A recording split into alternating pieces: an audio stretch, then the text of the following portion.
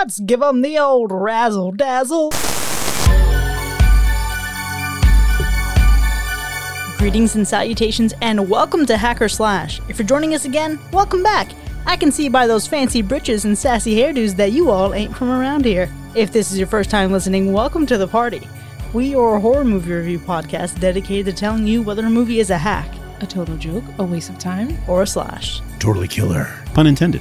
We believe horror is for everyone, and as such, we're rating these movies with the perspective we've all gained from our varying walks of life and the flavors of fear we fancy most. My name is Chris, I'm your friendly neighborhood slasher enthusiast. This week I'm joined by the Superfly Space Guy, Mac. How's 2021 going for you guys? The Gore Lover, Alexis. Hey everyone. The Cowardly Creeper, Ryan. Hiya. And the Scream Queen, Paris. Hey, sweets. This week we're looking back at the film that started it all for none other than Rob Zombie himself. Before we get our hands dirty, though, we have some follow-up. We do have some follow-up, Chris. We're actually going to be double dipping into the follow-up pool this week because we have a little bit of catching up to do from the holidays. So, we recently reviewed a film called Puppet Master. If you guys recall, this was a movie where several psychics were called to a house to be murdered by puppets. How could anyone forget? It's truly iconic. Well, honestly, I'm not so sure if these results are going to surprise anyone else. So I was surprised to see that only 56% of our listeners gave it a hack, while 44% gave it a slash. We have a comment from Troy on Instagram who said, "The first Puppet Master has some genuinely creepy moments and had a nice Dolls vibe. Heavily recommended if you have yet to see it. It gets a bit goofier as the series progresses, but who doesn't? And props to using Dan Mumford Draw's artwork. He's awesome." So, Chris, I think that was a compliment to your selection in our graphic design this week. More compliments to the artist because, that was far better than any image you could pull from this movie. Yikes. He also has a lot of incredible prints from a lot of slasher movies, and they're all stunning. Well, we'll be sure to check those out. I also feel like it's funny to say that this is a franchise that gets like goofier because I feel like it starts off in a very goofy place. I felt like it was goofy in my opinion, but it also was trying to be serious. I don't think it was trying to be goofy at any point. Not even when the leech woman gagged out those leeches on that nipple. A little goofy. I don't know. I feel like there's I'm trying to be funny, but mostly I'm trying to show you these puppets that are like super serious. Well, when we watch the sequels sometime in the future, we will all get to decide. Oh yeah, y'all know I will make you watch these along with Saw. Don't lump those two together. You're running out of Saws for us to watch, to be honest. It's all random. It's not me picking movies. No, another movie that we reviewed recently was P2, the story of a voluptuous woman who gets chased around a parking garage. You mean Buxom Beauty? Buxom Beauty, yeah. Now, I was actually surprised by these results as well because 67% of our listeners gave that one a slash. They really liked it. It's generally a pretty good movie. I mean, it's not the most original thing on earth, right? But it's certainly not Puppet Master. I really feel like the name of this movie really keeps it under the radar in a bad way. Like, why is it called P2? I mean, I know why it's called P2. It's just not a good choice for a name. I feel like more people would like this movie if it was called what? Parking Garage. That sounds like a Parks and Rec rip-off. Yeah, it could be anything. This came out first. Parks and Rec would be the rip-off. Come on. P2 is so bad. Nobody watches Set it in the Wegmans this. and call it broccoli. Yeah, yes. Or that. Definitely eggplant, but go on. Oh, who doesn't love Wegmans? If you guys remember, we actually were talking about like what we use as self-defense when we walk into a creepy parking garage, and we were really recommending hydro flasks. We have a comment from our friend Daniel, who's one of our patrons, who said, "Just to add on to the self-defense combo, I always carry a switchblade, pepper spray on my keychain, and a really loud emergency alarm." Daniel doesn't fuck around. No, he's ready. Someone's really prepared. That's hardcore, man.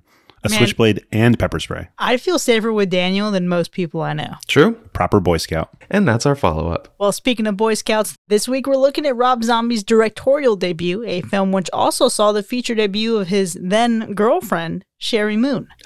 This film follows the story of a group of kids on a road trip in Texas who encounter the misfortune of crossing paths with a crazed family hell-bent on murder. Sound familiar? Yeah, well, it should. But we're not talking about that movie. We're talking about the 2003 film, House of a Thousand Corpses. Who's seen this one before? Y'all know the vibes. Yeah. You know I haven't seen this or even heard of it, really. But however, I will say, this is my first Rob Zombie film. Ever? Really? His and mine, as it turns out. You've not seen Halloween? I have not seen the Rob Zombie Halloween because I like Chris. Love you. I've seen this a couple times. I saw it a couple years after it came out when it was available I don't know, streaming, DVD, Blu-ray, VHS, whatever it was in the mid 2000s that you could get? Well, I'm going to tell you the short story of I actually got this movie at Blockbuster. Oh, wow. Yes. So I literally had seen the cover of this movie like a million times. And I was like, I need to see this shit. This is like right up my alley. And my parents went to like some party and I was like, yep. I don't even know how old I was. Enough to rent a rated R movie. But I don't think they cared back then. They didn't, because by the time you were old enough to rent a rated R movie, I know for a fact there were no longer any Blockbusters except for that one in Alaska. Yeah. True. So I'm saying I might have been like 16 or 17. If That's pushing it, girl. Think like 13, 12 maybe. yes. But I did get this at Blockbuster because I was like, oh my gosh, this is probably about to be the scariest thing I've ever seen in my entire life. And I like literally waited till my parents like went on some sort of like party. I don't even know what they did that night, but I got that and I got Willard, which is funny. Oh my if you God, know what Willard. Willard is with the mice. Yeah. Yes. I got this and I was like, yep. I watched Rob Zombie first, this movie, and watched Willard. I was like, Willard? Really? I'm pretty sure we also rented Willard from Blockbuster. Yeah, that's funny. Willard was also directed by the director of the 2006 Black Christmas, so you were really setting yourself up there. Oh. I really was. Too bad I just saw Black Christmas this year. Not even. But yeah, clearly this holds a lot of like nostalgia for me. Like I just remember seeing this cover and being like, oh, this is intense. I have to see this. And it was honestly probably one of the, besides all the movies I've seen with my abuela, personally something I've reached out to is probably one of the first 5 movies like in horror that I like reached out personally for myself and saw. Ooh. I just wanted to shout out Abuela as always. Shout out to Miss Rodriguez. So this was formative for Alexis. It kind of is, yeah. It's interesting, like that Rob Zombie is informative for me. If you know Alexis, this makes perfect sense. Yes, exactly. So true. Now, I actually watched this movie around the time that it came out, so probably like when I was in high school, and I never finished it. I don't know why that is, but I remember watching this movie today and I was like, oh, I've definitely seen this. And then it gets to a point where I was like, oh, I've never seen any of this. But I've definitely seen the beginning, at least like, I'd say the first 20 minutes or so before coming into this. Okay, that's fair. Was it a next Netflix and chill kind of night, like maybe, or Blockbuster and chill? In 2003? Blockbuster and chill. Oh, yeah, 2003, it was Blockbuster and bang. No, I'm kidding. I was in high school. Blockbuster and bang. Third grade. Wow. Wow. I was definitely an adult when Blockbuster was still around. No. I was at Blockbuster, but in 2003. I have not seen this one before. The first and only Rob Zombie film I've ever seen prior to this was his abysmal take on Halloween and Halloween 2. So naturally, I was expecting more of the same. I don't even feel good saying that, but I was expecting dudes with long, scraggly hair and a lot of trashy dialogue. And you got both. What were you expecting? Wait, sorry. So this was your first time watching this? This is my first time watching this. I didn't expect that at all. For some Oh, yeah. reason. Well, nah, never mind. I You don't know think why I Chris would want to watch this. No, I figured she had seen this first. If I had seen this and then I found out that Rob Zombie was directing Halloween, I would have avoided it knowing like, okay, this is the style that it's going to be. I see. Although the trailers seemed a little misleading at the time. But if you watch Halloween and you know that everybody's saying, oh, this is Rob Zombie style. Okay, cool. Long, scraggly hair and vulgarity and trashy dialogue. Dope. Got it. I'm in for a ride. Right on my alley. Yeah. Well, since I hadn't seen Halloween, I had no idea what to expect from Rob Zombie. For me, I went in like all I really had was the art, right, for this movie, which is very throwback. So I'm expecting like an 80s feeling movie. Pretty much a big kill count, right? A lot of bodies. I mean, a house of 1,000 corpses, you know, gotta have some deaths there. There better And then be at for least 900. At least. At least, you know. The other thing I was expecting for some reason was some sort of like occult Satanism type of thing. I don't know why. You kind of get that. Yeah. That's generous. I mean, you get a Okay. lot. You get a lot, but if you want to keep watching this series, you get more of it. Yeah. I don't think little I- teaser. you know, but yeah, I for some reason that's what I drew before I went into this, and who was I surprised? I did a similar thing, Ryan. I was like, okay, this is called House of a Thousand Corpses. One, I'm pretty sure this is a remake. Turns out it's not.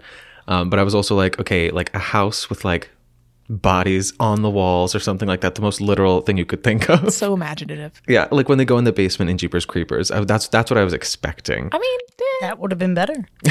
I want to see a house built out of 1,000 corpses, if that's the title we're going to have. That's what I want. Yes, and then we can move into it. But I was also thinking like, this might also be the first Rob Zombie movie I've ever seen, because the only real thing I think of when I think of Rob Zombie is like he did the soundtrack to one of the Twisted Metal games, which we've talked about on the podcast before. But I'm pretty sure I know like an entire album of his just from playing that video game. So I also didn't know what to expect. It was very gross. And I will say, I know I give the Halloween movies a lot of shit.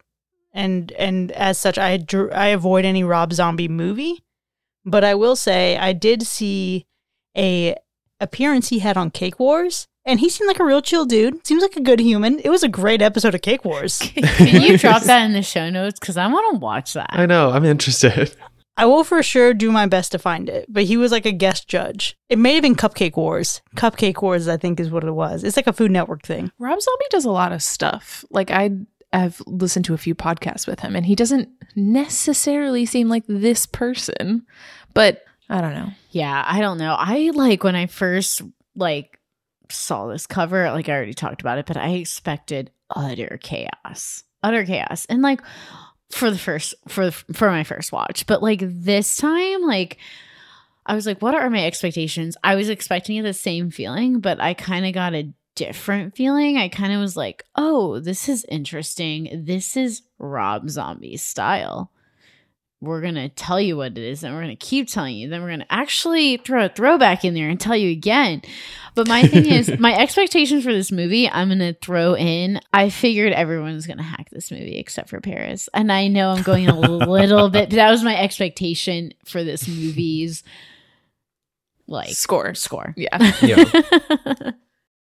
We shall see. We'll see how it goes. Well, that's a pessimistic I just knew what kind of style it was, and I know everyone's like kind of, no offense, straight-laced about some gore stuff, straight lace. but I know Paris is just like out there, yeah. We're straight-laced. Let's go back to the hot dog style Terrifier cut. I was all about that shit, as creepy as it was. You know, some of us here are pretty straight-laced. Yeah, you're all. I was not about that. I guess I am straight-laced. I'll be the boring one. Well, here's the real burning question. How are you guys feeling while you're experiencing the House of 1,000 Corpses? I personally felt confused. During the whole intro, I was like, what am I watching? What is this? I couldn't really understand what tone they were going for it at that point. And I think that may be why I never finished it when I watched it years ago. Yeah. Because the beginning's weird. Yeah, it's a really wacky vibe, which I wasn't necessarily expecting the first time around. And honestly, the second, or not even the second time, I've watched this probably like 4 or 5 times, but this being my most recent watch, I wasn't expecting that either. I swear it's more of a serious tone, and I still didn't get that. Like, I still got kind of this wacky vibe. Yeah, I'm kind of on the same page as Paris. I felt truly so lost during so much of this movie, and it's not like I can't understand what happened in the movie. Like, the plot, generally speaking, is very simple. You know, people are taken by other people. You know, we've seen lots of movies where that happens, but like the way things happen in this movie and why they happen is it just fully escaped me. And you know, sometimes people have styles, and just because you have a style doesn't mean it's a good style. Yep.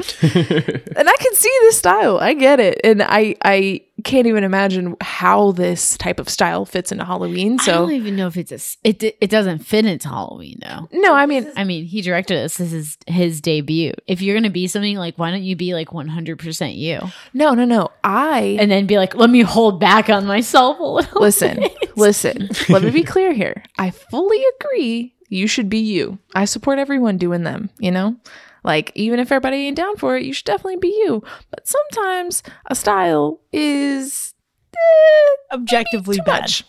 Yeah. Or not for everyone. I don't know, just like a lot. And so anyway, the general word here for me is just lost. Like what? I said a lot of what in this movie. But when I was going back to, watch this for however many times I've seen it, I don't even know. But I remembered, gore. I remembered kind of insanity. What I didn't remember and what caught me off guard was how much he was attempting to be art house with it, with a lot of the sequences. And that I did not remember whatsoever.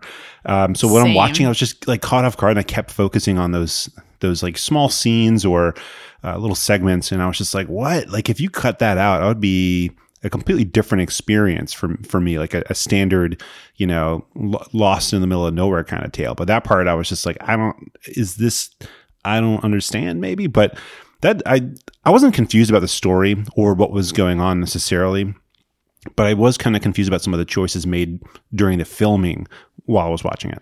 I agree with you. And what you're saying about those cutaways is one of the things that made me lost. Yeah, I feel like it did get abstract at times and you were kind of like, huh? Yeah, I mean, that's fair. I think the only time I've seen this in a movie and it be done well is Sinister. And I wasn't super crazy about that movie, but it's you have these little snuff films interlaced with the rest of the movie. So it's definitely a style. It's definitely an approach. And I'll say that the first time, this is a tale of pain for me. I tried watching this the other night and I only got 3 minutes in before the dialogue annoyed the shit out of me and I turned it off. Yeah, they hit you pretty hard pretty quick with a couple words we don't say anymore. Yeah, it was too much, too soon. This was just a lot happening. I pushed through it on my second attempt and I found myself actually entertained throughout a lot of this movie. I'm sorry, what? Yeah, I know. I think that feeling of amusement, though, was in large part due to a couple members of the cast that were a very pleasant surprise for me. A very pleasant surprise. I enjoyed Rainn Wilson in here, right? Shout out to your boy Dwight from The Office. And it was good to see Erin Daniels in here. Last time I saw her, she was on the L Word. So, it's some good folks in here. And I was also really surprised how much I enjoyed, and I feel like this is weird and off-brand for me to say, I feel like I was also really surprised how much I enjoyed Captain Spaulding. Yep. So good. That is a surprise to me. Chris, that's one of the things that surprised me was the cast going into this. I completely forgot that Rainn Wilson was in this. And so when we get into the early part of the movie, I was like, oh, what's happening? This is cool. Seeing him as a nice, turn of events. But yeah, the cast was really, I think, a good part of the movie.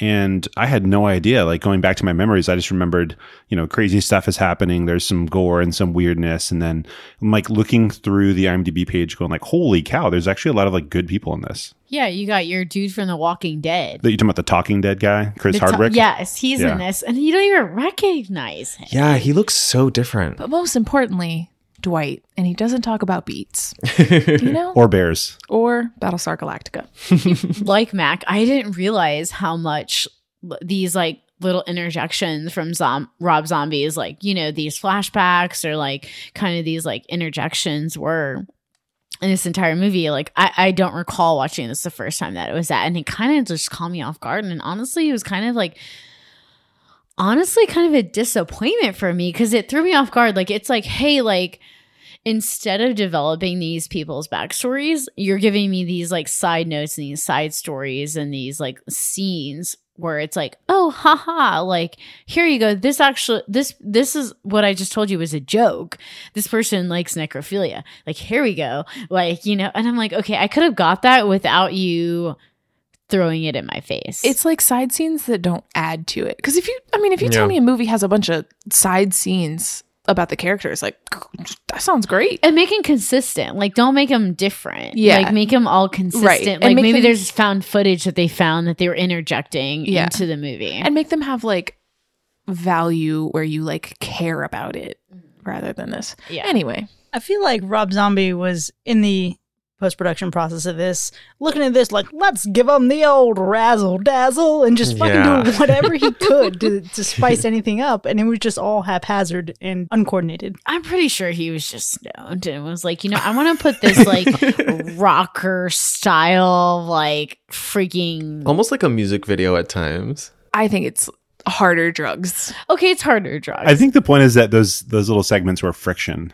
and really slowed you down. Like, I will get one or two, but the fact that there I got multiple, and I was like, okay, this needs to be incorporated into a bigger story. Like we've seen in other movies where it's like, hey, we actually found this found footage, but this is also something, this is a story, but this is this found footage we found. And it kind of like meshed a little bit together. This was like, hey, let me give you this, like, I don't know, it reminded me of like some like Nickelodeon show I watched where it was like, here, let me show you this side thing. Like, I don't know, Ren and Stimpy or something. Or I'm trying to think of like other movies we watched, or like on Cartoon Network where you've watched this, you're watching a show, then it has you think it's a commercial, but it's actually still the show. I got it. You ready for this shit? Yes. Beavis and Butthead. Yeah. Yes. 100%. Yes. Which maybe he got his influence from. I was also pretty surprised by like a lot of the artistic choices that were made. Similar to what you guys are describing, it felt to me like he had like a bunch of footage from like other stuff that never like became anything and just kind of threw it in there for filler. Because it was like generic, spooky content that didn't actually drive the story forward or for me add much value. A lot of it was like what you would use for the title sequence of a scary movie, right? Like these little like scenes, you know, the Which titles he also used. Yeah. But the title sequence is always like, you know, a video of like a nail being pulled off and it's just gross. It's like that type of stuff where you're just like, okay, this is not, you know, this isn't valuable. I don't know like it doesn't do anything for me. Yeah. That's, you know. Here's the shitty part though. I promise you it was intentional because he actually filmed this shit in his basement, very aware of what he was doing and what he was doing to add to the story. But it doesn't come across that way. I definitely believe it was intentional, but I think it's one of those things where like the desire to be different sometimes takes you too far. Especially with art things. I don't know. I kind of like it. It's just this odd, like, you know what it reminds me of? It's a cross from voyeurism and Betty Page. Like, I don't know. I get, and they kind of might go they might go together actually. Okay. That's what it reminded me of. Interesting. Like, at least the beginning sequence when you're getting all that. Yeah. I will say the title sequence was done better in True Blood. I want to do bad things to you. That one. I actually did enjoy the opening of like the Dr. Wolfenstein. I like that. I enjoyed that a lot. It reminded me of the Munsters. I saw that and I was worried. I was like, I hope this isn't it. It did feel like it. It also reminded me of Fright Night. Yeah, it reminded me of Fright Night too. I was like, please don't let this be a character that comes in later and is an alcoholic. Again, Paris and I are such polar opposites. We see the same thing. We are reminded of the same thing and just are on opposite ends of the spectrum of the feelings of those things. That's so funny. It's funny because for a second I was reminded of Creepshow. Yeah, that too. Not that it like looked like it, but I was like, are we gonna get like a cool anthology? A House of 1,000 Corpses, because really it's a house that has a library with a lot of books that are horror books. Lots of books. It would be perfect. Sounds like a better movie. Hey. I don't know, the scene, like the Dr. Wolf scene, I don't know, all of those things were kind of actually scary to me. Like, I wasn't necessarily frightened of this movie per se. Like, I totally, being honest with our listeners, I live by myself right now. Probably shouldn't put that out to everyone, but I do. Nobody knows where you live. It's okay. So it doesn't matter, but I live by myself now, and it's like a very different vibe because my whole life I've lived with someone. So like parents, roommates, boyfriends, significant others, whatever you want to call them, more like roommates. But my thing is like now, like I wasn't scared of it that way, but like honestly, like some of the visuals we get, and I'll talk about this in the second half, but like the visuals we get like are kind of frightening to me. And I know watching this the first time, I was like, it wasn't as scary as I thought it'd be, but it was definitely very frightening visually. Like to have this sort of like element that I'm like, I've never seen something like that before, and that's fucking terrifying. Huh. Yeah. I think for me, the feeling that I have from it is like there are some like creepy behaviors and things, and like visually some things are creepy in this movie, but it doesn't scare me.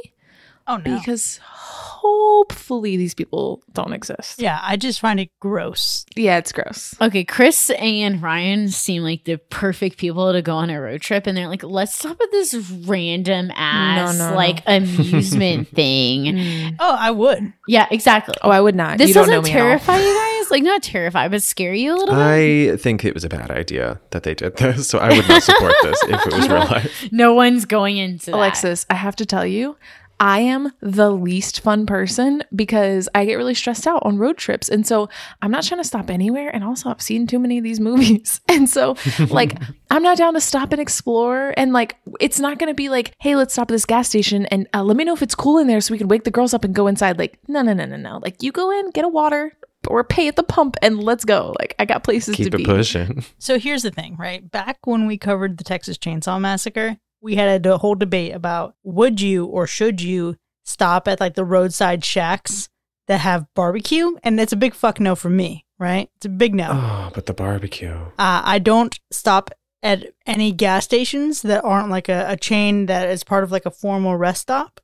However, I would be the person to go on a road trip looking for spooky shit in a state. So I absolutely support their goals.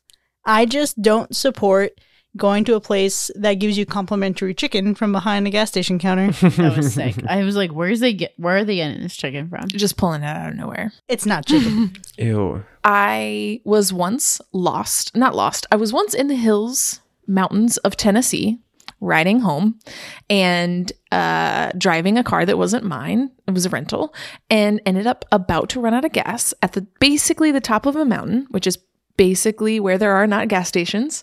And we stopped at one. We found one that was 2 miles before we were going to be on E.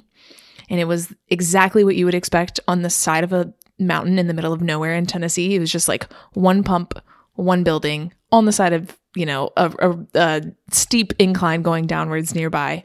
Very sketchy. No one's around. And the only time I've stopped at a sketchy gas station like that, someone pulled up next to us, started asking us a bunch of questions. Things got really weird and we had to dip out. Got our gas and ran. Girl, I need to teach you how to road trip. I'm just saying, no. We had a great time. It was great. We just didn't prepare our gas for the mountains. But Yeah, that's not road tripping efficiently. one sketchy gas station my whole life, and it was very creepy and could have easily turned into one of these movies. So I'm good. Okay, so first of all, why does nobody fill up when they're halfway through their tank? It's because we didn't know where we were going and didn't know we were going to be running out of gas. I go down to a quarter. But you see that it's halfway, and you go, oh, now we should find a gas station. Here's the thing about Tennessee. We were in the middle of nowhere when we left where we were. And so like, it's not like we had an option. And then all of a sudden we were like, we're in the mountains. Yeah, no.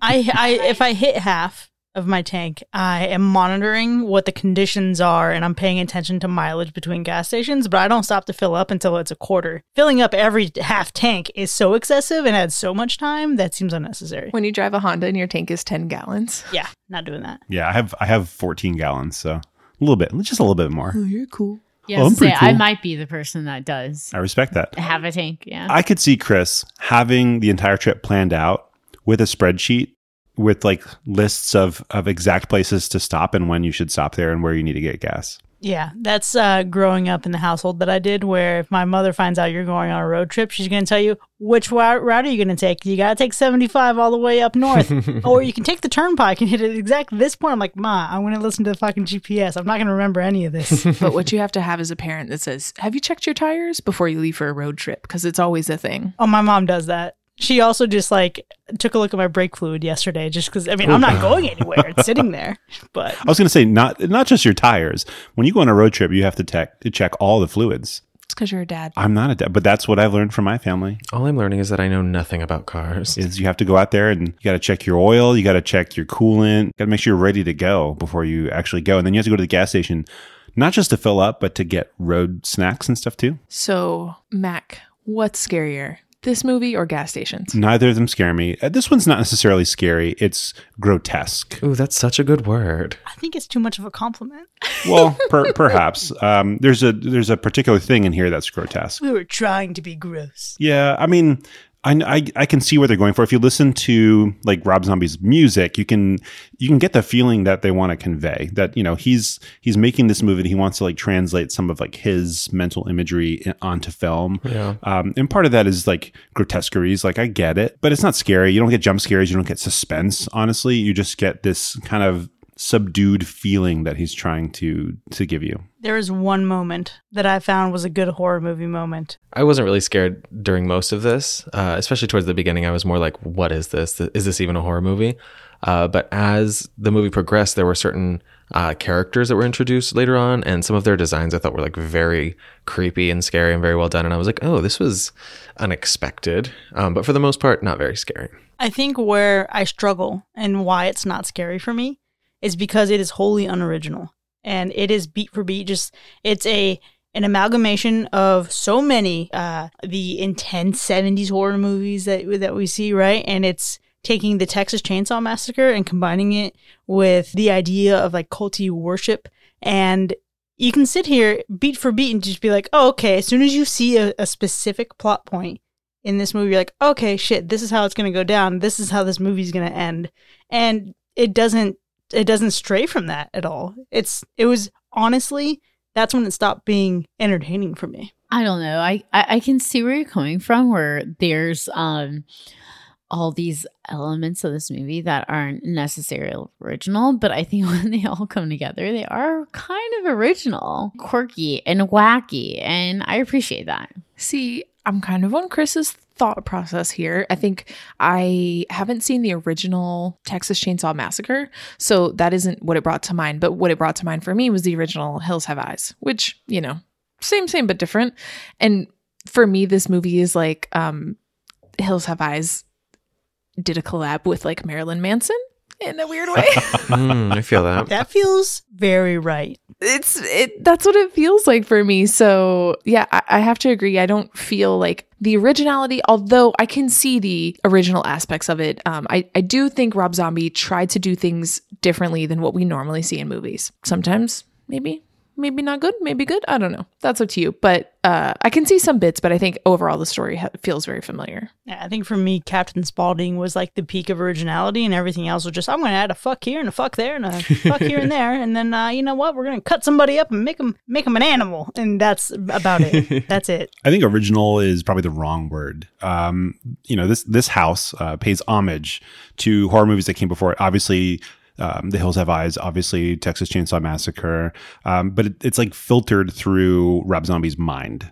You know, sometimes filtering is a good thing. Like when you have that milk left over after eating cereal, that's not original, but that milk is delicious and people go after that. And you try to use that to bake things and it's successful, has its own unique taste, right? You guys not like cereal milk? It's better than the cereal sometimes. No. Anyway. I get that. I don't put milk in my cereal. Right. It's just a very intense Psychopath. way to say the word filter. You know, that's a good filter, cereal, which is sugary and delicious. But yeah, I mean, this one, it's not original. It's like we're getting the feeling that Rob Zombie had when he watched those movies. And I don't know that that's necessarily a good thing, but it's definitely not, it's not original. I feel that deeply. Do you all ever watch those videos on YouTube where it'll be like an AMV where like somebody like takes clips from a show and then mashes them up together with a song they like and makes like a fake music video? Mm-hmm. That's what it felt like Rob Zombie did with like all of the horror movies we just mentioned. It was like his fan video of like horror. That's kind of real. I get upset at those because I think they're real, sometimes, especially when they're like trailers for movies. And I was like, wait, is this a new movie? Yeah. And it's not. There's an excellent one that takes footage from Twilight and takes footage from some other fucking vampire show that I'm unfamiliar with, and it replaces Edward Cullen with Edith Cullen, so it's like lesbian Twilight. Oh my God. That was a great example of a successful video of that. Send that to the group chat. Oh, I will. Put that in the show notes. Speaking of originality, whether good or bad, I kind of feel that the ending seemed pretty satisfactory right up until the last moment, and at which point I found it to be disappointing. I mean, for me, the ending is exactly what I expected. Not one note off of it. The whole third act really fell apart for me. Really? Yeah, it was so there's a point where like shit hits the fan and it's cool, but then things just kind of like drag on. But the ending for me just feels very derivative. It feels very like, oh, I've seen this 100 times before. Unimpressed. And I've seen it 100 times in movies that came before it, not just movies that came after it. Wow. I guess I'm here once again to say the complete opposite of Chris, and I felt the third act was my favorite part. I feel like that's where a lot of things that I like really picked up, and I wish more of the movie was like that part. I did like the third act. Like, I feel like you get to see the characters a little bit more, and you get to see the set, which honestly is my favorite. And I don't know, I think it's just, it goes with this wacky thing, but you're not getting the wackiness of these, like, you know, side rough cut footage. You're just getting the raw data. Not the raw data. You're in the raw scenes of what this is, like how fucked up this family is. It's like what feels more familiar, like a familiar horror movie. Is like the third act feels more normal. Yeah, it really does, because you're not flipping between two things. You're staying consistent with one one motive, one motto, like one like end goal, which I truly do. I like the ending of this movie. There's nothing like, I don't know, we go, oh, is this the end? Is this the end? I wish I didn't give too much. I wish it didn't. I have nothing to say too much. And it's like, it was satisfactory to me, where I don't have any complaints about it. Interesting. Did anybody else, when it got to the end, hear Mac's voice say, "In this, the house of 1,000 corpses"? Because that's all I heard. You mean he wasn't doing the intro to this movie? What? How will I ever escape this house of 1,000 corpses? Exactly. It would have been better if that happened. That's totally fair, Alexis. I mean, raw can be good, right? Like raw, gritty, you're like in the style, it's fine. Sushi, raw, love it. This feels like raw eggs, where you can't really ingest it without it being mixed or cooked with something else. We're going to keep things cooking along here, so no more raw material. Let's go ahead and start making our way into our ratings. Now, obviously, it's the house of 1,000 corpses. I think it may have been better if there were actually 1,000 visible corpses, but Alexis, what's our body count? There may have been 1,000 corpses if you're considering a few scenes, but unfortunately, there's only 15 people that logically died in this movie. Only 15. That's still a very high number. That's a lot of dead bitches. And Ryan, how about that animal report? Yeah. Honestly, most surprising part of this movie, the animal report's fine. That's really surprising. Truly surprising. When you see it, I had to like think back. I was like, am I missing something? Because it just seems like something that they would do. But Rob Zombie likes dogs, evidently, so we're good. Yeah, we're pretty chill. That's fine. Let's go ahead and start getting into the actual scoring of this film, House of 1,000 Corpses. In 2003, Rob Zombie's directorial debut. Was it a hack or a slash? Okay, I'll go first. Everyone's going to be thoughtful. But in the end, we had a pretty good cast, and we had some intense grotesqueness, especially dealing with all the antagonists, the several antagonists that we had in the film. But that doesn't make up for what seems to be a pointless tale of torture and suffering chopped up with an attempted art house zest. Well, there it is. So it's a slash, Mac? No, that means it's a hack. Oh, interesting. Because I like the pointless gore. I like the pointless, crude comments. Everyone knows that's my thing. If you haven't been listening to this for over a year and a half, you clearly don't know me. But I will give you a lesson in Alexis. This is my shit. Yes, it is. I will admit, watching the second time, I do have a few points that I'm not necessarily fond of watching it again. But honestly, like, if I said this was my top 10, I would not. But if I said it was in my top 15, very narrow margin there. It's only but 5 movies, which I think like your top 10 are like soul, like in your soul.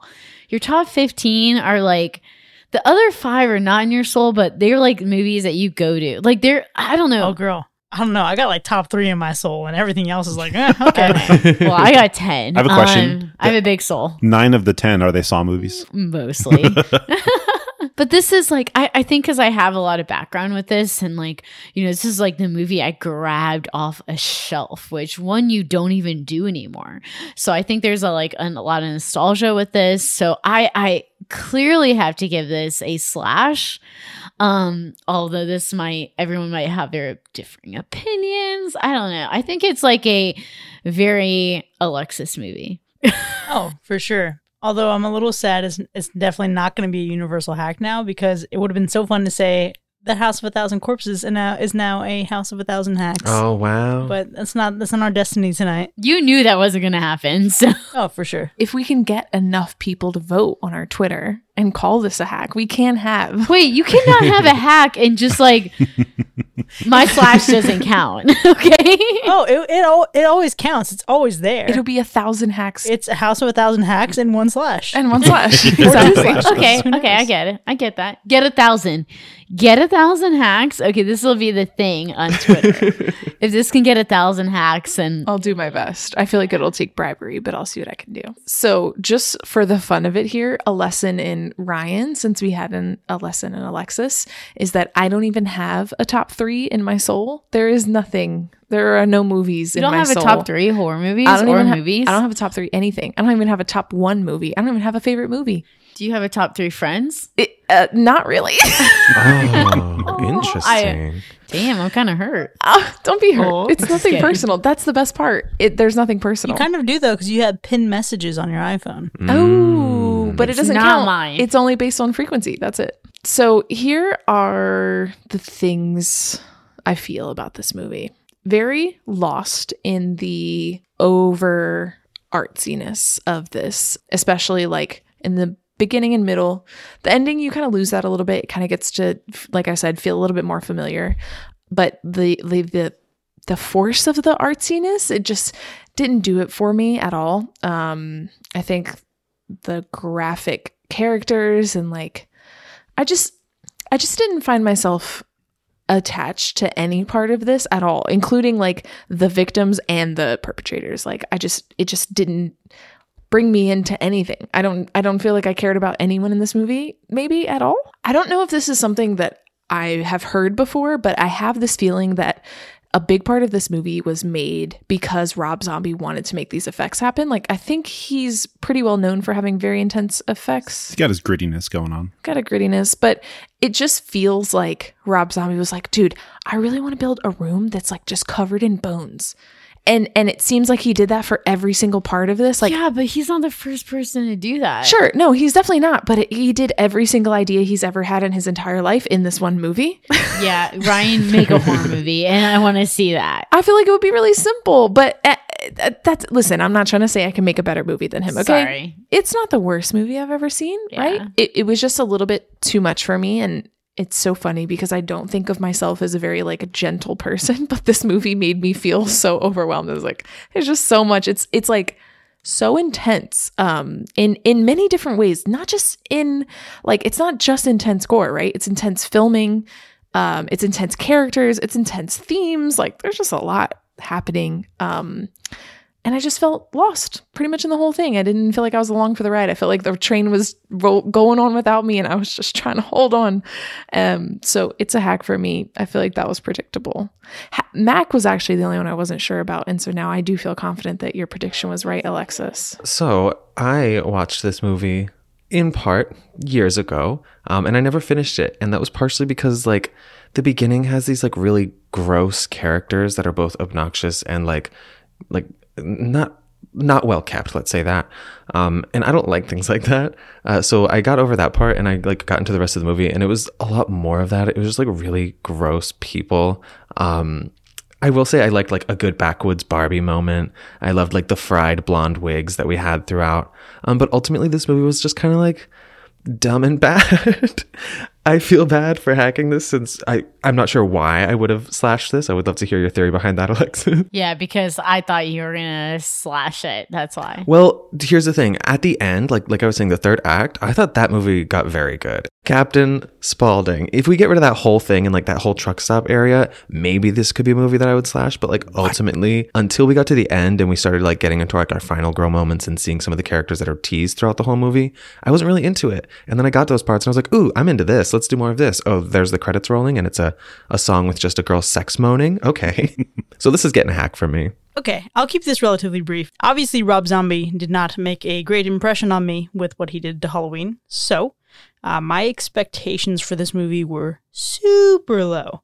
Yet somehow he did manage to surpass them, which I feel like is saying a lot. Once I got past the first 3 minutes, I was actually entertained, and it was shocking, and this is actually slash material. Oh my God. I Slash material, or you're slashing it? No, she didn't give it a slash. Hold on. The problem is it didn't stay that way. There it is. So whereas Paris only wanted to cut out everything from the gas station in Captain Spaulding, I wanted to keep only that part, and like maybe when shit hits the fan, we get like to a very climactic point where people are endangered, because the last however long of this movie feels like it lasts an eternity. It feels dragged out, and the pacing feels really inconsistent, and it doesn't match the tone of the rest of the movie for me. So I became super disinterested really fast, and then at the end, we just get a rinse repeat from another classic film. And it had potential. It could have been doing its thing, and there are things that I do like about it, but it's still solidly a hack because this style of horror is just not for me. I will watch this again before I watch the 2006 Black Christmas remake. All right, I'll take that. Okay. It's a very passive-aggressive compliment. And with that, House of a Thousand Corpses is a house of 4 hacks and 1 slash tonight. Now, you can find this movie free just about anywhere. It's streaming on AMC Plus. It's streaming on Tubi. That should tell you enough that you can get this for free anywhere. But check it out. Join us in the second half so we can break it down together. See you in a bit.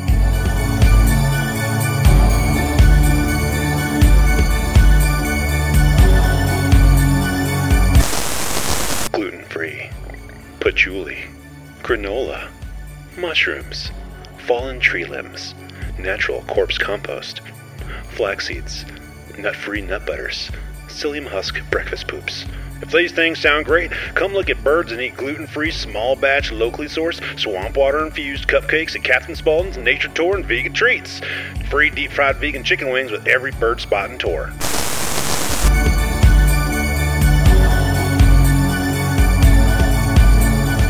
Welcome back, folks. You are now entering the spoiler zone for House of a Thousand Corpses, which has earned 4 hacks and 1 slash, contrary to Alexis's prediction. Now, we have a lot to unpack here. Before we get into the grittiness and all the reasons why this movie is totally unoriginal, Alexis, what's up with the gore score? I'll pretend like you never said that, Chris. Oh, I'm going to revisit again in a second, so don't worry. You can forget for now, but it's coming back later. Okay, I will forget for a second. So obviously, Rob Zombie's directorial debut. So it's going to be graphic. It's going to be gory, and I'm glad it delivered. Like, it's not on a like Saw or Hot Dog level. I think that's our standards now here at Hacker Slash. So it's not necessarily a like that sort of level. I think like some of the language they use, some of like you see in this gore, like it's not unusual, but it's the humor, unfortunately, that they use, which I know Chris wasn't a fan of. I fucking was a fan of. But like, it's crude. It's crude. So is the gore. But yeah, this movie was pretty gory for what it does. And not necessarily, it's crazy. It's just encompassing of all of the movie, not just the body count per se. To be fair, I was a fan of some parts of the humor. I thought Captain Spaulding was fucking hilarious after you got past the first 3 minutes. That's funny because I love the first 3 minutes, but it's okay. Like, clearly we've decided that I'm not matching up on anyone on this movie. But it's pretty cool because you're looking at these. I know we talked about these artsy like cuts, which are these like rough cuts that Rob Zombie put in the movie. Well, we talk about Baby Firefly, which is Sherry Moon. So actually those are supposed to be like more necrophilic tendencies. And the scene where she's like kissing that skeleton and like touching her breasts, well, that was supposed to go even more hard, where she's having like an orgasm. Oh, wow. And climacting through this. Well, that's a Rob Zombie film. Glad that didn't happen. I mean, nothing better than like, just throwing your wife in this and be like, yo, do this. Throwing your girlfriend in this at the time, right? Like, they weren't even married yet. She didn't have to commit to this guy. That's actually so crazy. No, but she's dating Rob Zombie, right? You agree to a certain thing. You do. Very supportive woman. I like her in this movie. I do want to say that it just tracks because he does have a written piece of dialogue in the 2007 Halloween remake that alludes to skull fucking. So it makes sense. I mean, I'm not going to act like I've never heard that term before, but I have. I don't know what sense I have, but like, it's funny because there's actually like, essentially like Rob Zombie was filming two versions of this movie. So there's like this gory version, and then there's this version that like Universal wanted to have. And like, for instance, there's this shot where the robber in the beginning, he's stabbed with the axe on the floor and was shot in two ways. Well, there's a version with blood and there's a version without blood. Several scenes were actually shot involving the lighting, and there's this red lighting, and it's crazy how just lighting can affect sort of that sort of thing. And when you're using the final cut, it's clearly with white lighting and less gore, but essentially, if you use red lighting, it's gorier, which everything seems creepier. Yeah, there you go. I love the gore in this movie. It's truly what attracted me to this movie. I was like, oh, this is about to be super gory. But essentially, it wasn't as gory as I thought it would be. Like, it's, you see some things, but you don't see a lot. I don't know. There's a lot of oozing. There's a lot of blood. There's just, I don't know. My favorite thing is Otis wearing the dad's skin. Like, it wasn't a kill per se that was my favorite, but it was a scene that was gory that was my favorite, because she's just like tormented, because I can't even imagine someone skinning my dad and then putting his skin on and seeing it. Yeah, I think it's a pretty gory movie. It is kind of. It's literally Leatherface minus Literally. the chainsaw. It's Leatherface. Leatherface and body. It's B movie Leatherface. No, it's C, but it's great. I was surprised with the gore, and I'm surprised that you feel so strongly about it, because I actually, going back and watching it now, however many years later, think it was kind of weak compared to my memories of it. I thought it was going to have like way more blood, way more like eyeballs and gushing and things spurting and limbs coming off and that kind of thing. And when I go back to watch it, it was almost kind of bloodless in many parts, where they're showing, again, grotesque things like the skin suit that we didn't have to see happen, thankfully, on screen, or the human fish that, again, thankfully, we only saw some slicing with razors, but we didn't get to see like the extent that it could have been in other films, where they would have been shearing the skin off of them with a razor blade and then blood everywhere and like the tissue underneath. A lot of, I think, movies would go for that. We just get to see like a little bit here and there. I think I'm concerned for y'all's threshold of gore. Well, it was a lot off screen. It really was. Yeah. Here's the thing, Ryan. Like, it could have been so much worse. I think looking at the result we get, like, for me, this is high. Yeah. This is just like, more than I want. But even when I look at the first kills that we get of the people trying to rob the gas station, one of them is like hit in the head. Even that isn't the goriest I've ever seen. So looking at the 2007 Halloween remake and all the blood, like the excessive blood that's in that movie, I was actually expecting there to be more. I'm not mad there wasn't more. This was about as much as I could stomach. I tell you what was really gory though. All their fucking teeth. Ew. All disgusting. Yes, especially Grandpa Fly. His was like so nasty. There was honestly a lot of like gross mouth stuff happening in this movie. And for me, that was like the part that I like couldn't really stomach. Like specifically when Tiny is like eating out of that dog food bowl and he's eating like, let's say it looks like poop. And just like watching his mouth like put that in there, I was like, I couldn't look at the screen. I was like, that's very disgusting. The spoon was just like at his mouth. Like it was. Yeah, he was just like mushing it into his face. In his mouth. I'm sorry, guys. I hate to be that weakling. I'm gagging right now hearing this. We gotta keep pushing. Yeah. It's like I'm having to fight my gag reflex thinking about that scene. It's a different kind of gore. That kind of gore never does it for me because I'm like, it's more gross than scary. You know what I mean? It's not like I'm afraid that's going to happen to me. It's like, no, you have bad hygiene. Yeah, I think I agree. The thing about the gore is that a lot of what is the worst part of it is like the circumstances. Agree. Yeah, right? It's not the kills. It's not like right. It's like it's not just stabbed. that he's wearing skin. He's wearing her dad's skin, and like one that stands out for me is like the chase down. When one of them gets away and she's like, oh, I'll go get him. And then she chases him down. And then just like the way she stabs him, like it's not even a question of whether or not he's going to make it, right? Like she's just going ham and having fun. And it's like the fun feeling of the killers that makes it so like stressful. Yeah, it is all these extra elements. Like, you know, when she's dropped down into this like abyss, I don't even know what you call it. And then there's all these like, I don't know what they are, but they're grabbing at her. And what are they? Yeah. That's and a great then question. the police officers or like sheriffs come in and they see all these bodies, I mean, okay, I'm gonna be honest, they look hella fake. But the thing is, the fact that like she's strung there, it kind of just like evokes some emotion in me that I was like, oh, this is more sickening than it is grotesque. Yeah. In my opinion. I feel like the peak of the gore for me came at the end where we have Chris Hardwick getting open brain surgery from Dr. Satan. Yeah. I feel Yes. like that was so insane, but I also feel like the way they designed Dr. Satan as a character was like very scary, very well done. And I was like, get the fuck out of here. Like, ugh. Because you could see he was like doing his experiments and stuff. And I was like, that is a very scary character. And I want to see that movie because that's spooky as fuck. And see, that's the exact moment where I feel like Rob Zombie was like, dude, I've always wanted to do this. So like, let me figure out a way to make this character happen. I mean, he did it great. He made this lore of this like Dr. Satan, and it started from the beginning, which was the reason why they even ended up at the house, which I thought was great. But like, give me more. Don't just give me that. I agree. Yeah, if the whole movie had been that would have been great. Does it make sense? Sure.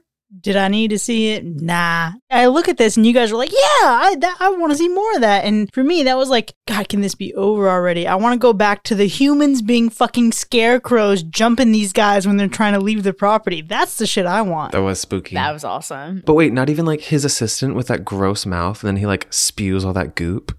Nah, that did nothing for me. It did nothing for me. I Truly. like how he's the assistant. I mean, I like those two. it's the best way to describe it, honestly. Yeah, I was not a fan of that part either. But, I think in terms of brains, Hannibal does it better. So if you haven't watched it yet, especially since we did Silence of the Lambs recently, you should go watch that because there's a much better brain scene in Hannibal and much gorier.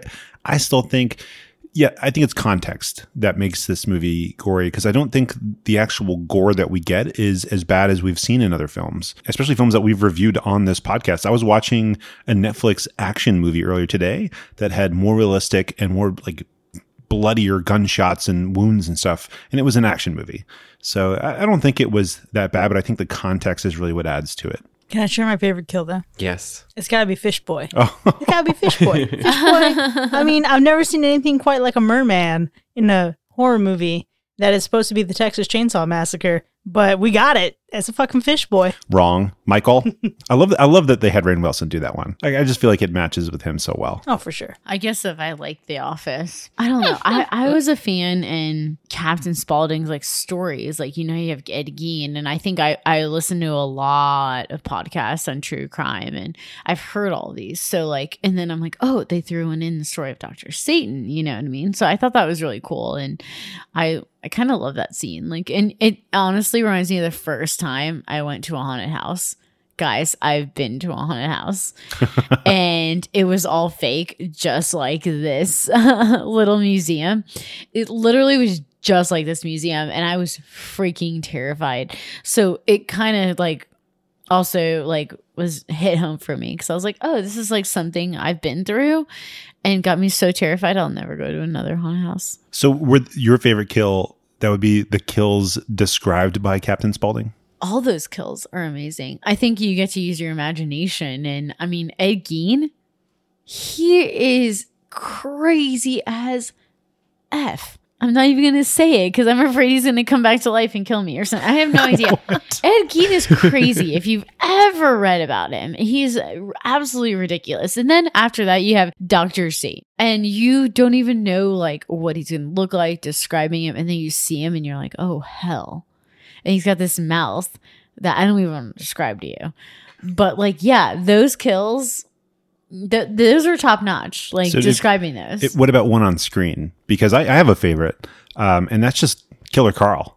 Like right off the bat, sticking up the wrong joint gets you got. And he stuck up the wrong joint. Because, I mean, Captain Spaulding is obviously out there, and you're going to come in here and try to rob him. First of all, how much cash do you think this dude actually has on hand? Because I don't think I think he's got like 3/4. And then he and his friend like show no fear and don't give 2 Fs. At that point, you should probably back out and get away. If you go to stick up that kind of place and ask for their dough and they don't even care and they laugh at you, it's probably time to leave. And you made a mistake. With your masks that don't conceal your face or your jaw. Right. at all. I mean, I mentioned mine before, so mine's definitely like Dawn's because like you have Otis wearing his skin, and I like that idea. It reminds me of Texas Chainsaw Massacre. It reminds me of Silence of the Lambs, and I just love those odes. To me, they were odes to like old horror movies, but I love those. I love that one. That was sad for me because that actor played the old version of Private Ryan in Saving Private Ryan. When he comes back years later to no one's seen this. Okay, that's fine. Anyway, no one likes anything other than horror movies. I have seen Saving Private Ryan because my dad lied to me for a very long time and said that's what I was named after. Oh, that's amazing. Oh, nice. Well, that actor, like he shows up at the end of that and he plays like an old version of one of the characters. And so when I'm watching this the entire time, I was just like, oh no, don't hurt him. You can't do that. He's like grandpa. You can't do that. And of course he gets got. They all get got in the end. Yeah. I'll be honest, I don't really have much of a favorite kill here because I found so many of them to just, I don't know, not sit right with me. And I realize I'm reviewing horror movies, right? Like I shouldn't be like sensitive to the kills. I don't know. But for some reason, from the very beginning of the movie, I just didn't feel into it. And so none of the kills were like, okay, I like that one. They were all a lot. It was a lot overall. It's also hard to pick a kill in a movie where you don't see a lot of the killing. You just kind of like see somebody get got and then you're presented with like what becomes of them later on. Yeah, you see a post kill. Yeah. So my favorite one of those was actually when the cop opens up the shed and there's like all the dead cheerleaders there. I feel like that was a really nice like little vignette that could have been like maybe like a short story. I would have liked to see more of how that went down and like how the like cheerleaders like got into this mess in the first place. So I feel like that one had like a good bit of backstory for me, and it was like pretty good gore to look at. I did feel bad for those cheerleaders, especially. I mean, one of the things that I appreciated about it was how they're discussing it in the background on the news, on the radio. Just hear that, I don't know, it kind of puts this interesting take of like, we all sit here and read the news and we hear these stories of people who are missing. And when you stop to think about the true horrors they could be experiencing, right? Like, Alexis, you're from Cleveland. The girls who were missing in Cleveland and kept in a basement. Ugh. Things like that. Like, it's just like this. Exactly. You never want to stop and think about it too long. Because it's scary. Because it's terrifying. And to know it's just someone like next door. Yeah. Another one of the strengths of this movie, at least for me, was its lighting. The red lighting, in some parts I wasn't a fan of. Like in the last part of the film, I find red lighting to be very soothing and relaxing. It reminds me of bedtime. But there was specifically a shot at the gas station where it focuses on like Captain Spaulding's like neon blue roadside sign, and then it's like a sweeping shot down to the green lights up of like the carport portion of the gas station. That was just beautiful to me, and I was like, okay, this is going to be slightly better than I anticipated. And then this, the lighting that we get in those rain scenes outdoors, I thought there actually were parts of this movie that were pretty in a fucked up way. I have actually not necessarily a favorite scene visually to speak about, but something that really surprised me in this movie is how it wasn't shot as if it was set as far back as it was.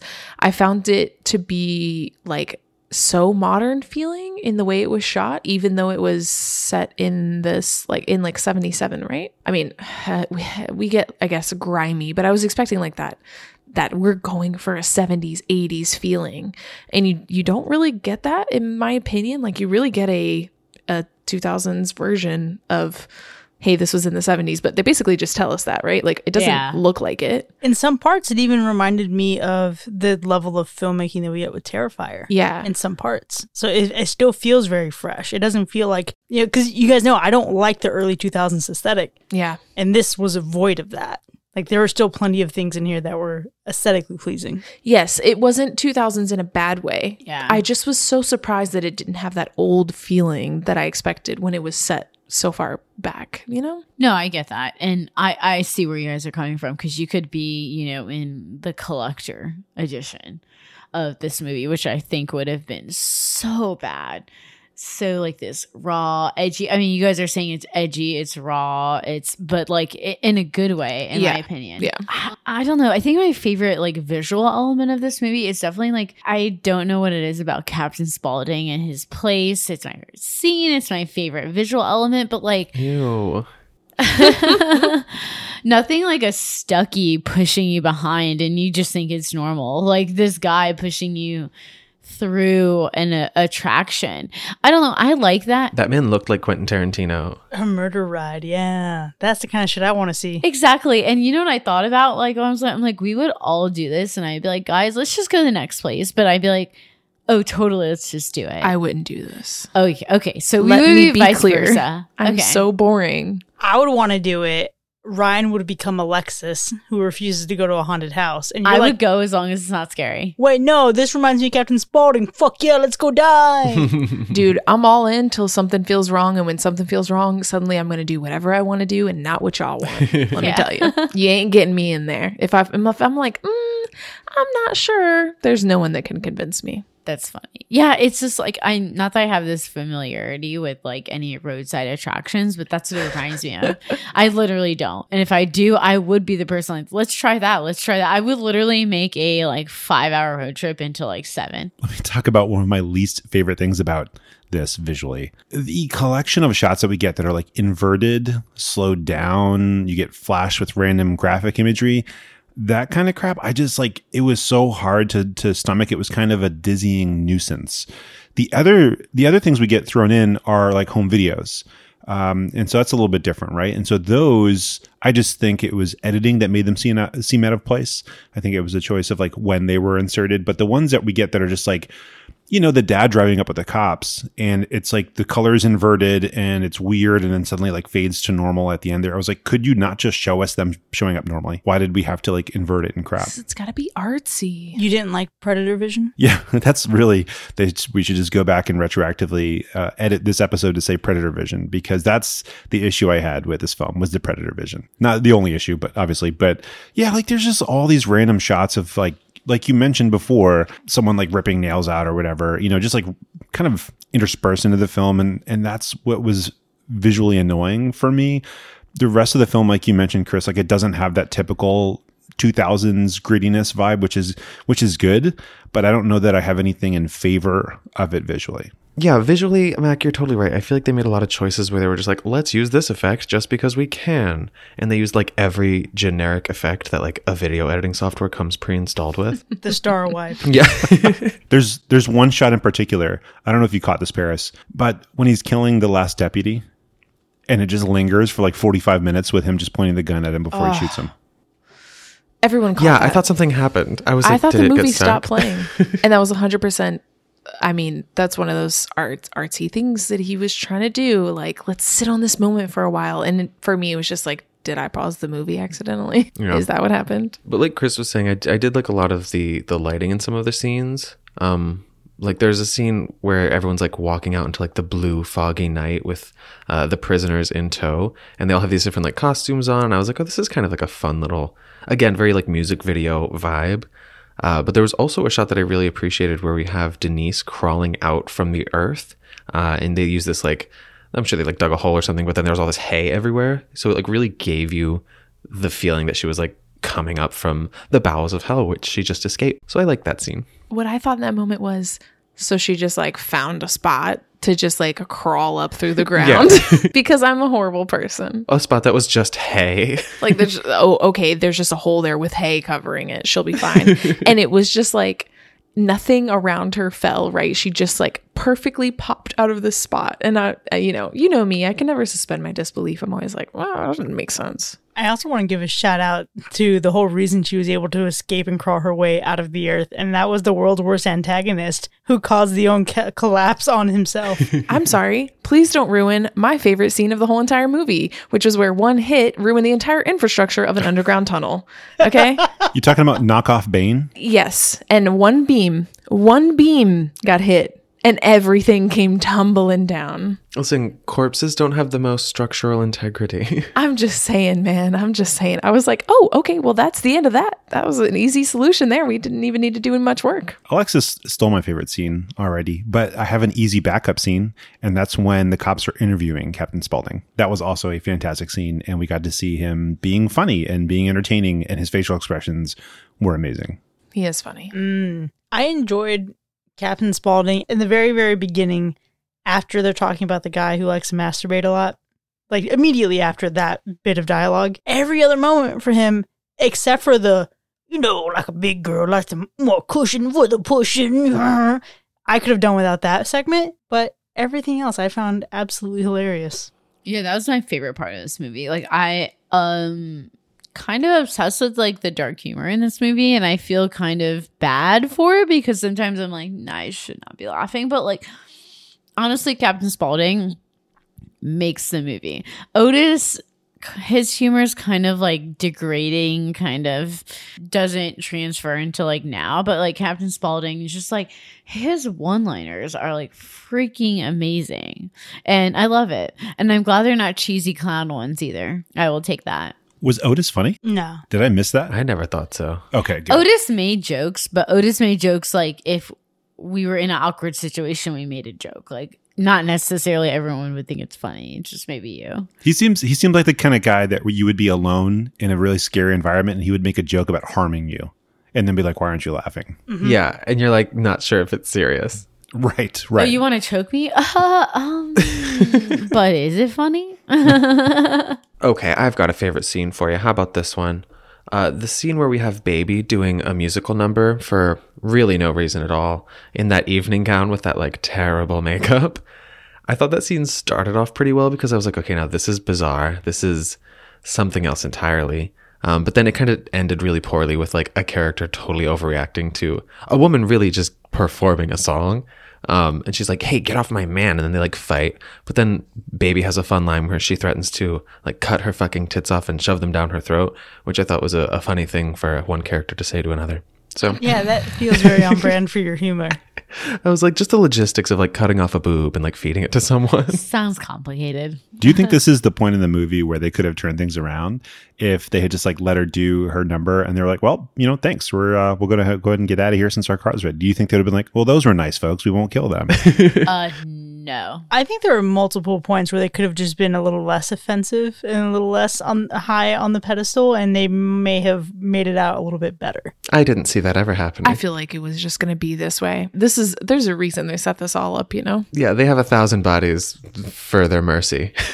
Well, they could have also just not picked her up. So, A theoretical 1,000 bodies. I mentioned this earlier, but my absolute favorite scene is just that moment where everything goes to shit before the rest of the movie actually goes to shit, in my opinion. I think that's actually one of the best parts. It's the dynamics of the hierarchy of this weird fucking family and just the logistics of they are prepared and ready on the scarecrows. Like, they devised a plan for this. It's like, all right, guys, we're going to try, let's go ahead and execute Order 73. I want you guys up on the scarecrows, you guys out back. I want you to go ahead and just put on a new tire on this car. We're going to make it real elaborate and very theatrical. So here's the thing, right? Like, the Texas Chainsaw Massacre, only a couple people, right? It's a father, a couple sons, and then a grandfather. There's not a lot there, right? But this is an overwhelming amount of people in this movie. And I think it's one of the only things that worked in its favor. How did none of them get killed, though? That's what upsets me. Yeah. Like, so many antagonists and not one of them gets killed on screen. Well, I mean, the guy who, had that building, the earth collapse on him. Yeah, he wasn't part of the family, though. He was just the hired goon. Also, I'm pretty sure he was already dead. Right. Who He's knows? undead. And I actually thought he came back at the end, so I don't know anything. I feel like Yeah. he maybe did. I mean, it's a Rob Zombie film, right? There's got to be some undead in there. Is that a pun? It's a bad one. I got it. For me, the worst part, which is a good majority of the movie, are these clips, these homemade documentaries. And I think I don't recall that from the beginning. And I know we've kind of talked about through the podcast on this and how it's surprising, and it does it for some people and it doesn't for others. And to me, it was just like kind of this cheesy. I was like, I needed one or two less, or I needed them to be consistent with like if they found a footage and this was like the footage they found, and like give me like some sort of backstory on that, where there would be some context to why he's randomly throwing this into the film. Yeah, I agree with you for sure. I think we've talked a lot about like those little cut scenes. We do this silly thing here on the podcast where I have to say a best part of a movie that I hacked, and I find that so difficult. Gotta be nice sometimes. I gotta be nice Please sometimes. be nice. It's so funny because there's some movies where I don't have any trouble, even though I'll give it a hack. I know there's this and this and this that I love. I will say something that I talked about earlier that feels very over the top and very intense, but I actually enjoy it separate from enjoying the movie, is the makeup and the effects that we get. I think we have some really incredible characters built in this movie, and a lot of it is based on like special effects or makeup and stuff like that. And although I did not enjoy maybe how they were in the movie or the characters that they played in the movie, visually you can't take off the value that they give to this movie. And I would say they are the best part. Yeah, it's kind of iconic, right? It is. I will say it is. Even though I don't like the movie, I will say that the makeup and the effects, which I think is a very important part of this, are very intense and great. I can roll right off of that because I think the best part was the cast, including, of course, Sid Haig as Captain Spaulding. I think the cast really gave it some major points. And I think had we had lesser known people, I mean, at least lesser known to us now, or completely B-movie actors, I don't think any of us would be even considering this slash material. I think we would have thought this was a total joke, and at least one of us doesn't. So that's a good sign. At least one. Honestly, when it comes to the cast, there were a few standouts for me as well as part of my best part, because I was kind of checked out of the movie mostly during the beginning, and then we're introduced to Baby Firefly and her like really like swampy like hitchhiker look, kind of looking like a backwoods Faith Hill, and I was like, okay, who is this? Let's learn more about what's happening here. When she started acting, my first reaction was like, oh, is she like dating Rob Zombie? Is that why she's in this? So it's very funny to find out that yes, that is the case. But in the end, I feel like she actually gave a pretty solid performance, and her in combination with like the mom in the family, I felt like they had a really good like dynamic. Those were two characters that I enjoyed seeing on the screen the most, and they're what kept me in it when I was starting to kind of feel bored. That's very interesting, and I can respect that. It's funny that you say you mentioned her hitchhiker look, because her hitchhiker look feels now like that's where Rob Zombie got the inspiration for what Michael Myers looks like in Halloween 2. Shania Twain Bearded with a hood. Yeah, it's all weird. It's all weird. We will get to it at some point, against my soul's desire. But it's funny because Sherry Moon, the only thing I've ever seen her in is the 2007 Halloween movie, and I think she was one of the better elements of that. She plays Michael Myers' mother, and I thought she had a really great performance in that movie. And I was like, man, what a coincidence that he found, that his wife is such a phenomenal actress. And then I saw this movie, and she doesn't have a bad performance, but her voice is so unnerving to me, and I can't take it seriously. It's so high up there, and it's a 20 when I needed it to be a 6. And I couldn't jive with it. And I feel like she actually had one of the weaker moments for me in the cast. I gotta agree with you and mention that I feel like something we haven't really talked about here, and I don't know, maybe it just stood out to me, but like some of the sounds that we get in this movie go incredibly loud and incredibly high. And I would say like audibly, this is not necessarily the most enjoyable movie to watch or listen to. But for me, the only character that I feel anything about, and it's kind of like small and means nothing, which is also a pun you'll see in a second, is like Tiny. For some reason, Tiny reminded me of like Michael Berryman from The Hills Have Eyes, where he's just like there. You almost care about him. You almost enjoy him a little bit. I don't know. Tiny was cool. The scene where he's with Denise and her, she's like tied to that bed dressed like a baby doll, and he's just kind of like doing his thing while she escapes, and then she like leaves. She's like, I'm gonna leave now, I'm going home, and then he just kind of like waves her off. He's like, yeah, that's fine, go. Okay. I Yes. don't care. And then Otis looks back at him, and he just shrugs. Like, Yeah, he's like, When he pulls the straps off and he's just like, oh, I mean, all you had to do was ask. Here you go. Like, she's like, please let me free. And he's like, oh, okay, whatever. No big If deal. only that worked most of the time. If only it were so simple. he seems like a great human trapped in bad circumstances. I don't think a lot of the characters are really given a chance to show us all they've got. Some of them I think feel kind of lived in, kind of human, kind of gritty, but they're restrained, they're held back. And a lot of the other characters are not, and they're really two-dimensional. So, like Tiny, for instance, very interesting. love that little moment of comedy. That was great. But that's like all you get from him. Yeah, I wish there was more. Did you get anything from Otis? And I think I like Otis because I follow Bill Moseley like on Instagram. So I'm like, okay, cool. Like I see all these like, I know it's Ryan's laughing at me. I really do. You can, but it's way before this. So I'm like, what made me so eager to follow him? And I'm sure it was this movie. Yeah, it had to have been this movie. Fucking scraggly hair. He posts really weird things, I have to tell you. So just a random like, what would an actor in Rob Zombie's movies post and be like random thing like, here's my dinner. Yeah, tonight. I can imagine weird things, to be honest. So for Otis, we did get a good bit of two-dimensional character development.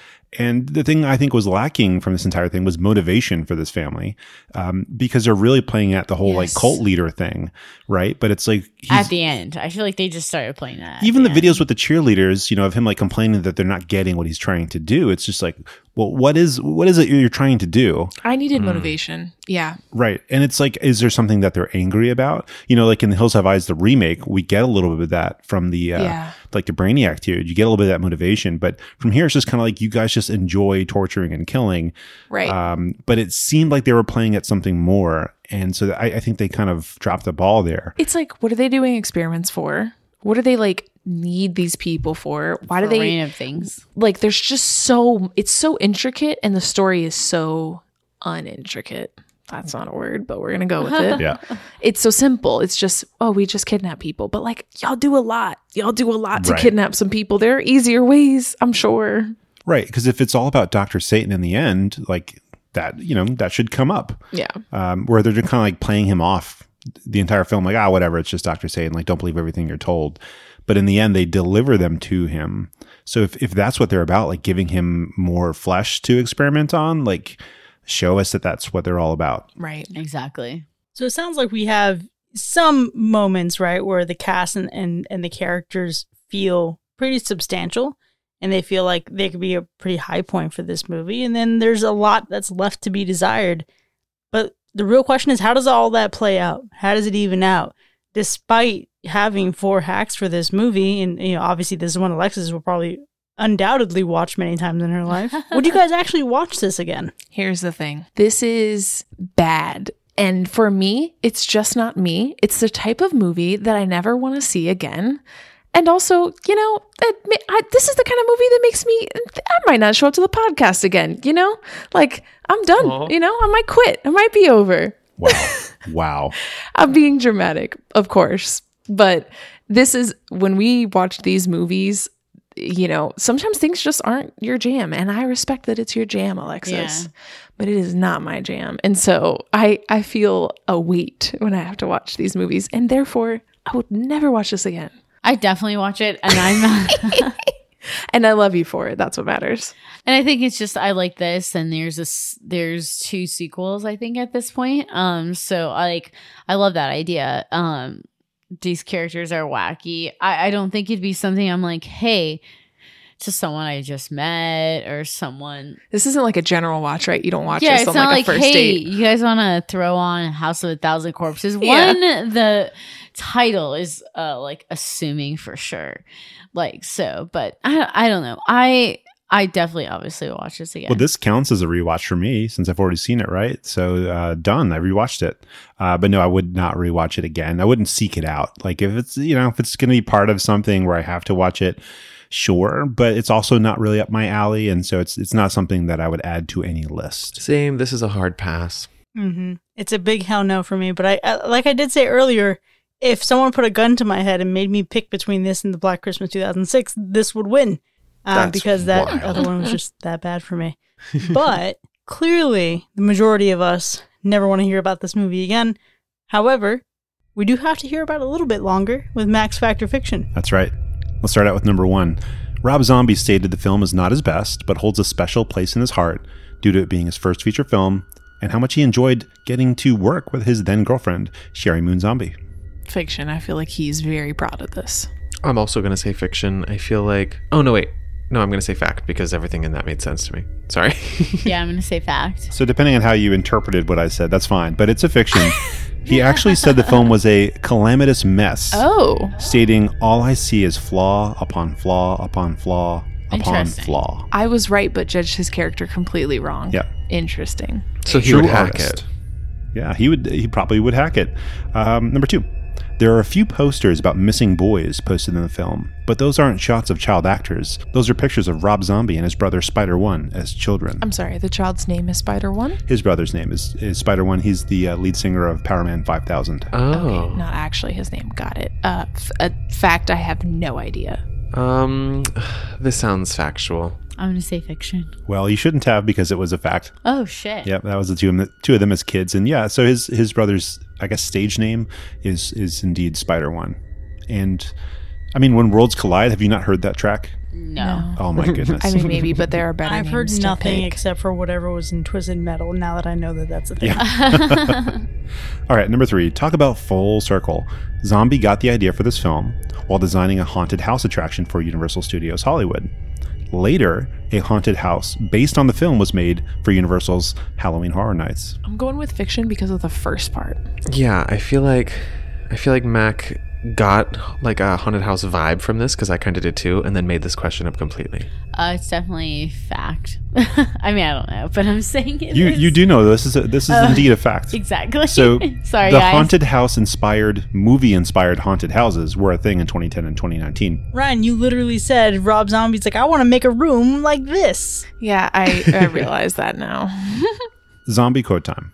I was in the office of the head of the production or something, and he asked me if I had any movie ideas, and I pitched him Corpses, which was very rough at the time because I wasn't ready and I made it up on the spot. He liked it. I went home, wrote a 12-page treatment, and met up with them.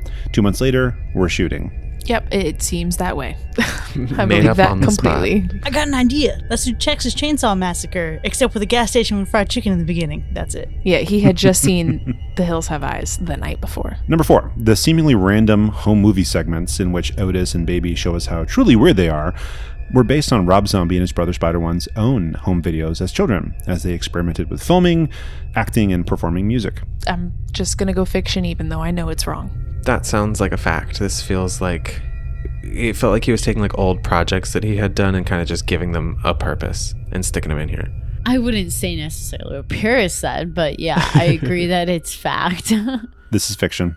So Well- those home videos that they took were actually based off of the Manson family's supposed home movies. I knew it. It's exactly what I said. Yeah. Hills Have Eyes and The Mansons.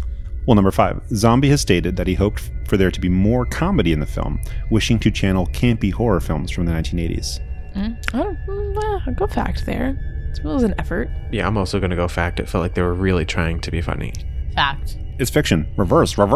Zombie didn't intend for there to be black comedy.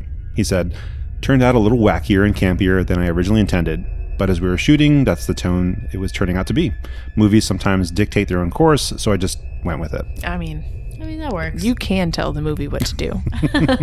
You can direct it, I guess. Literally. How hilarious is it that you try so hard to channel these gritty, intense horror movies from the 70s that you end up making an 80s slasher? Wow. And that's fact or fiction. What an educational time. We are all a little bit better for it, even if we're not a little bit better for having watched this movie, because the overwhelming majority of us have given House of a Thousand Corpses from 2003 4 hacks and 1 slash. This movie has a huge following. It's considered a cult classic, even if Rob Zombie calls it a calamitous mess. Naturally, we are sure there are millions of people out there who vibe so much with Alexis and are so mad at the rest of us for hacking this movie, and we want to know your thoughts. And if you agree with the rest of us, please back us up here too. You can find this movie streaming online, so give it a watch, then hit us up.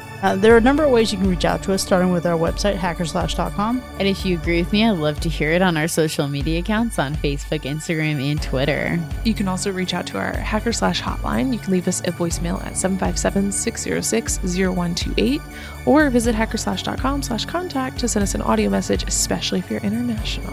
Or if you're currently stranded in some sort of house made out of 1,000 corpses, you can send us an email to feedback@hackerslash.com. And if you've enjoyed listening to this podcast, consider becoming one of our patrons. Visit patreon.com/hackerslash to earn cool perks for as low as $1 a month. We'll see you next time. Bye.